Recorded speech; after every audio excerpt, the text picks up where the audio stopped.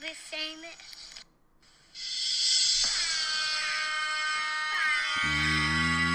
Yo, it's your boy, the Real D.I. Thoughts of Myself podcast. Yeah, y'all ready to go down this rabbit hole with your boy?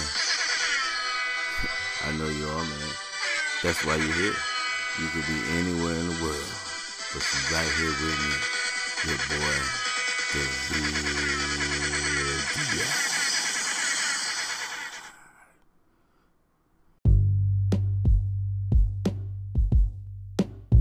What's going on, everybody? Welcome back to Thoughts About DeVille DI podcast, and here is another episode of Growing Up DeVille DI, my life story. Welcome y'all back. If you haven't been keeping up with the story, sucks for you. You're gonna have to go back and find the beginning. But just a short summary.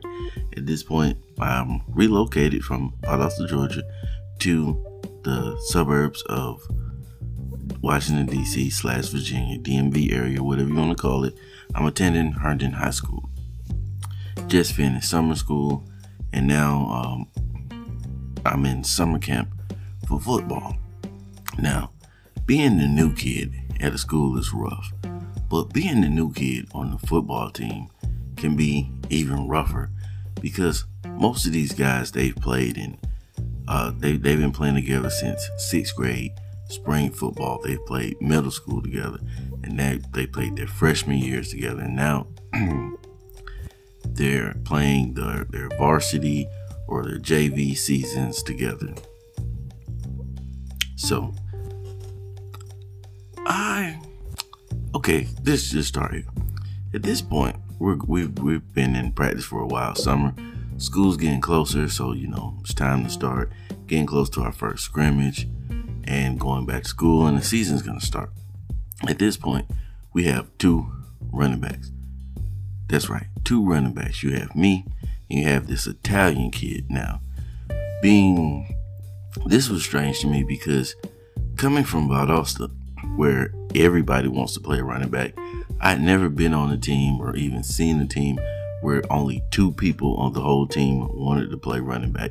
So basically we had a fullback and a tailback. And coach was not satisfied with that at all. So he decided that they were going to attempt to get the 2 guys who played running back last year and 7th and 8th grade together to come back. One guy had just quit. He decided he didn't want to play ball anymore. He was done. The other guy was still playing, but he was going to be playing for a different school because he had moved. So, and I'm overhearing this whole conversation firsthand.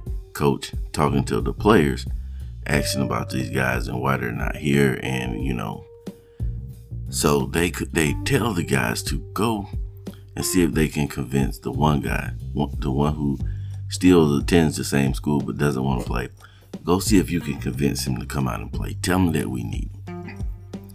Then they tell them to see if the other kid has any relative that he can use the address for so that he can be on the team. Yes, that's what I'm saying. This is illegal. They told him to see if the other kid had somebody's address he could use so that he could play football for this team. And number one, this is a major insult. If you've ever played sports, you understand. If you don't, then you probably don't get it, but it's real simple. When you've been out there busting your butt in the hot sun, 2-a-day practices, you're getting hit, you're putting in the work. When there's only 2 running backs, that means we have to take all the reps as running back. Every time, for every play on offense, we're the guys who have to take the reps because we're the running backs. We're the only running backs. We've been getting drugged whole season, and then even sometimes when they put together a scout team, we still have to play running back on the scout team. So it's insulting. We put in all this work, and now you're gonna go and try to bring in 2 other guys to fill our position. Now, I understand that you want your backfield to be deeper than just 2 guys, but instead of reaching into the team, finding somebody and developing them, you decide you're just gonna go out and try to get some whole other guys to come in. Insulting. So in the next couple coming days, the guys end up coming. They start practicing, and immediately, this is when the being the new guy part hurt. This is where it cuts, because the other running back, his name was Tony.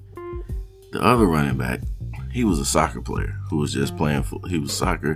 I think his main sport was like track, but this was his first year ever playing football, and he was. And of course, I'm new, so we're both new to the team. And as soon as these guys show up, you automatically see all the camaraderie, the brotherhood shift from us to these guys. And not to be sour, but I will say that I do feel there was some sabotage going on, some sabotagery, some shenanigans going on. Because these two, I now remember this blatantly, that the two guys would, they try to get us out of reps. Meaning, we have this thing where during practice, one set may run 2 plays, 3 plays, then we swap out, and then the other set runs a couple plays. Or when somebody needs a break, we just swap out and everybody gets some reps. These guys would try to just hog the reps. They didn't want to come out of practice. They just stay in there. And what they're doing is they're limiting our exposure at this point. They're showing off what they can do and getting the coaches familiar with them, getting the linemen and the quarterback familiar with them, and pulling that familiarity away from us. Because football is a game of timing in it. And, once you get an understanding and get comfortable with where your quarterback's going to be, where your running back's going to be, who's he going to block, who's he not going to, all this type of stuff, they're building that rapport and pulling us out of the frame. And we're just having to watch it happen. And then basically just force our way into getting reps. So young D.I. definitely wasn't into that. So I started to kind of separate myself from the group because I saw what was going on and I knew what was going on. Now, while everybody would still be friendly with me, it still was that little click on the offense that was kind of leaning towards these other guys, which is understandable. They played with them before. So it had me considering playing defense, but I really just didn't want to play defense because they ran a different defense than I was used to playing in. I was used to playing in a defense where, we have, they played like a 4-4-2, inside linebackers and outside linebackers. Well, either way, they didn't play with a strong safety, and I like to play strong safety. So I'd either have to be a free safety or I'd have to be a corner, and I didn't really want to play either one of those. So enough of that. Let's keep it moving. Picture day. Picture day rolls around, right? And so we do our whole look. We get out. We've got our game jerseys. We got our game pants and everything. We've had to go out and get our game cleats and our game socks, all the stuff that we're gonna wear during the game. We've taken our group pictures, and now we're taking individual pictures. And so it's my turn to take my picture. And you know what young DeVille D.I. does. It's funny to me now, but I understand at the same time how I even further distance myself from the team and the coaching staff by doing what I did. When I go up to take my picture, I'm taking my picture kneeling, one knee, helmet beside me, good old helmet. And you're just supposed to kind of sit there, put your hand on the helmet, whatever. So I decided to display a gang sign in my picture because I thought that was going to be sick. It was going to be subtle. Nobody was going to notice it. And then I have something dope I can send back to my, not to my family, but to my friends and brag about, how I threw up my, I wasn't throwing up a set. I was really dissing a set. I was throwing another set down was what DeVille D.I. was doing in this picture.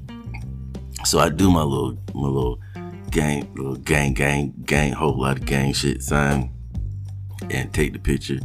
And I'm excited. I'm ready for this picture to come back. Now, how I realized that let me just tell the story. So like the next day, or it might have been later on that day. I think it was the next day though. So we had this little huddle, and the coach is giving this whole spiel about there's no gangs on this team. We're not this, we're not that, we're a team. All this, so on and so forth. And I'm sitting there myself, and I'm thinking like, why is this dude, talking about this? Like, what is the point he's trying to make with all this? So apparently somebody noticed me doing this gang sign on in my picture and told the coaches. So the whole speech was really geared towards me.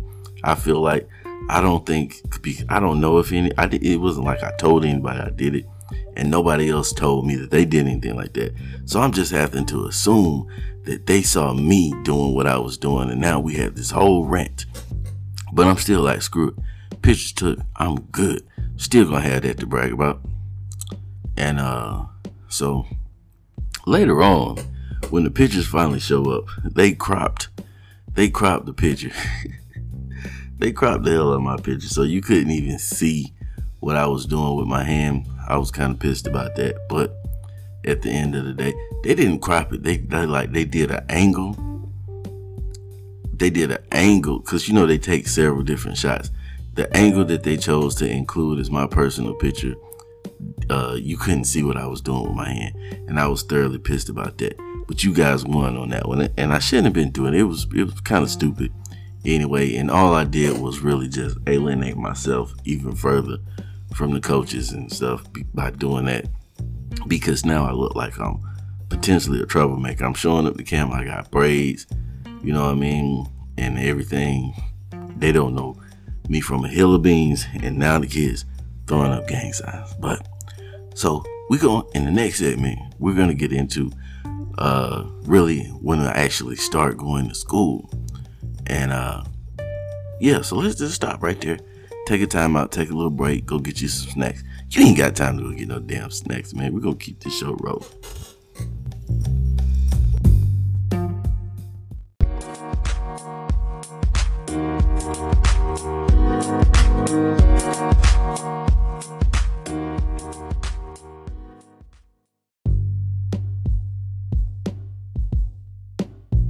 So, school starts, and I get up in the morning, walk down to the corner. We had a bus bus actually came right at the corner of my neighborhood. Walk down to the corner, standing at the bus, and Mouse is there. Mouse is a kid, Latin American kid I met in summer school. So at this point, Mouse is like the only person that I know at the bus stop. So I'm talking to him, we're kicking it, and I notice all the other Latin American kids is kind of looking at me funny because I'm talking to Mouse. And what I didn't know, that in this area there was sort of a beef between the Latin community and the African American community. They didn't really get along too tough. It was like some pre-existing tension there that I was totally unaware of, but because I wasn't from there. But nobody ever said anything to me about it. I just found out about it, just by overhearing things and stuff. But that's not an important part of the story anyway. So we get to school. I jump off the bus, go in the building. Now this is the first time I've been in the actual school, right? Because the whole time I'm going to football camp, like I told you, my summer school, all I did was I got dropped off at the school and we stood outside under the little bus area, this little carport area, and the bus came and picked us up and took us to summer school. So now, and during football camp, we came around the back. That's where the football locker room was. And then outside in a separate building, well, you could get there from the inside, but there was a separate building where the the weight room and stuff was. So I had never been inside the school before. Walking into this school, immediate shock. See, your boy DeVille Diaz was coming from a school that was 85% or more African American. And then the white Americans, the Asian Americans, the Middle Eastern Americans, they made up the rest of that. That other 15% was them. Now I walk into this school and I immediately think, where's the black people? Because I'm just overwhelmed by the lack of melanin that I'm seeing in this building. See, I'm in the reverse now, to where white Americans and then Latin Americans, Hispanic Americans, I don't mean no disrespect, whatever the proper terminology is, they made up the bulk of the school. And then, the Asian Americans, the Middle Eastern Americans, everybody else made up the rest. And then a lot of the black kids that went to this school were African.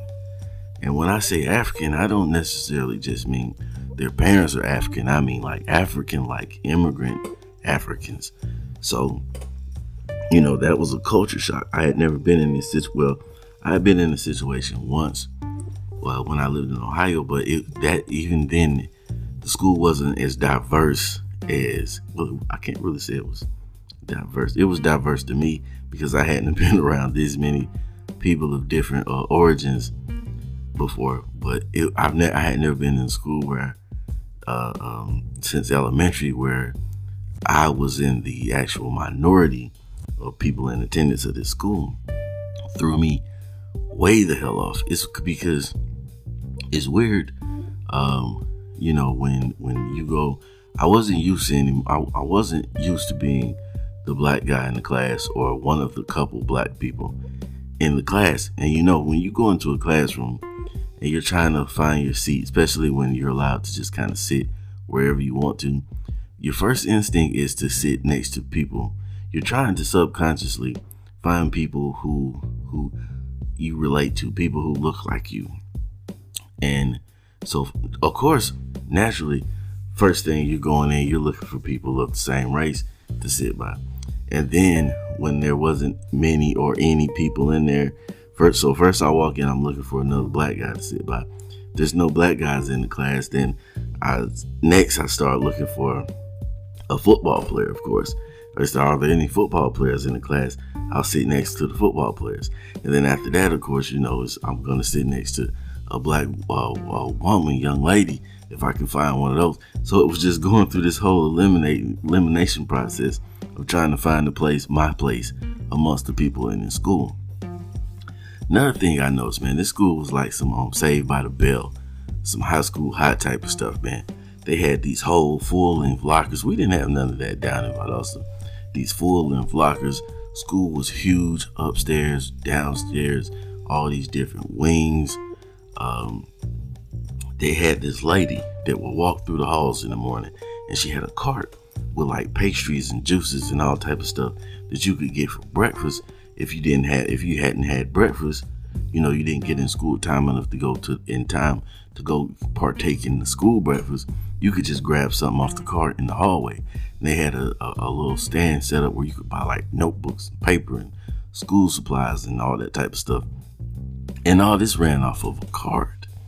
You had a lunch card. You had to swipe your card. It was basically a lunch debit card, prepaid card. You had to swipe your card and put in your number, and that's how you bought stuff. DeVille had no idea about this. So first day, I'm lost. And then who do I see? Randy, the other guy that I met in summer school. So I link up with him immediately, and I'm wandering the halls with him early, talking to him. He's, kind of giving me the lowdown, pointing me in the right direction of where my classes are and all that type of stuff.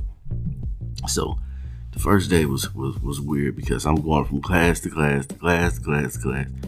And in every class I was in, I say there may have been total 3 football players in the classes that I was in, and nobody that I knew at all besides those football players in any of the classes that I was in.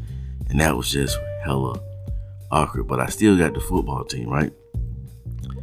But the thing about it is, like I said, I'm the new guy. So even though we have this certain amount of camaraderie that we built as the football team during the summer, now there's other people involved. Now it's not just us.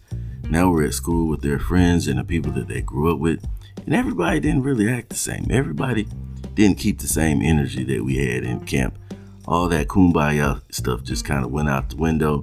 Everybody kind of separated into their different cliques or whatever. So going through that first day, lunchtime hits. Go to lunch, find the lunchroom. I'm wandering around. So I see some guys from the team. Jump in line with them. We're talking. I go through, I get my food. I get up to the front and realize she asked me for my card. And I'm like, what card? I don't have a card. And so she says, okay, well, what's your number? I can put it in. I'm like, number? I had no idea. I felt like my parents set me up. I had no idea that I was supposed to have any type of card, any type of information to put in to get my lunch. But the lady was like, it's cool. It's first week, yada, yada, yada. Gave me the thing, the form and everything to take home. Have them put some money on your card, so on and so forth. You'll be good. So boom, get my food. That was another thing that was different. They had options for lunch. You had your regular school lunch. You come through and it might be like hamburgers. You can get the hamburgers. You can get the pizza. You can get, or like the nutritional school lunch that they put together, whatever that might be. And then they had a little area where you could get like tacos and Mexican food. So that wowed me. So now I got my food and I'm walking around the lunchroom trying to figure out where to sit. Now, like I said, this was like some movie school stuff. I never experienced this before because I'm walking through there and I see some guys from the football team sitting together. So, naturally, I wander over there and I'm speaking to everybody and da-da-da-da. And they're like, I go to sit down and they're like, this is the senior table. The fuck? The senior table? They're like, yeah, this is the senior table. You got to sit back there with the sophomores and the juniors and everybody else. And they laughed and it was like, okay, I respect that. So I went and found the sophomore table where the sophomore football guys were sitting in the sophomore, the other table. The table where the sophomores and the juniors and everybody else was sitting was kind of like, it wasn't just the football team. The senior table was really just a bunch of football players and their girlfriend. So it was no big deal. I go sit down, we kick it, and it was decent. First day didn't turn out too rough, but then it's time to go home. No, it wasn't time to go home. I had practice, but on the days that I didn't have practice, I would be terrified. You know why? Because DeVille D.I. tends to forget things and trying to remember what bus I was supposed to get on to get home. This is not being in the city that you grew up in, to where if you get on the wrong bus and you get dropped off, you get to a neighborhood and it's not your neighborhood, you get off the bus, but you know where you're at and you know how to make your way home. And you probably know somebody in that neighborhood. In this situation, if I get on the wrong bus and once I get off, I'll probably have no idea where the hell I'm at. So I have to make sure I'm getting on the right bus. So, I just use my instincts and I look around and I try to remember faces and lock onto a face I remember from the bus, and I follow them and get on the bus, and the buses was even different. These buses had AC. They had the radio. They be jamming it's time for the percolator. It's time for the percolator. It's time for the percolator. Parasuco jeans, all that. We jamming all that on the way to school, man. But I think I'm going to wrap it up. Today's story right there, man. We're going to get back into it next week, next Friday, with another episode of Growing Up DeVille D.I. Well, we'll just go start to dig a little bit more into some of my experiences in there, my love life at the school, the bully. I got bullied a little bit at the school, and just how did DeVille D.I. find his place in school? Did DeVille D.I. make friends? Did DeVille D.I. lock down his crush? Find out next episode. I'm out of here. Peace.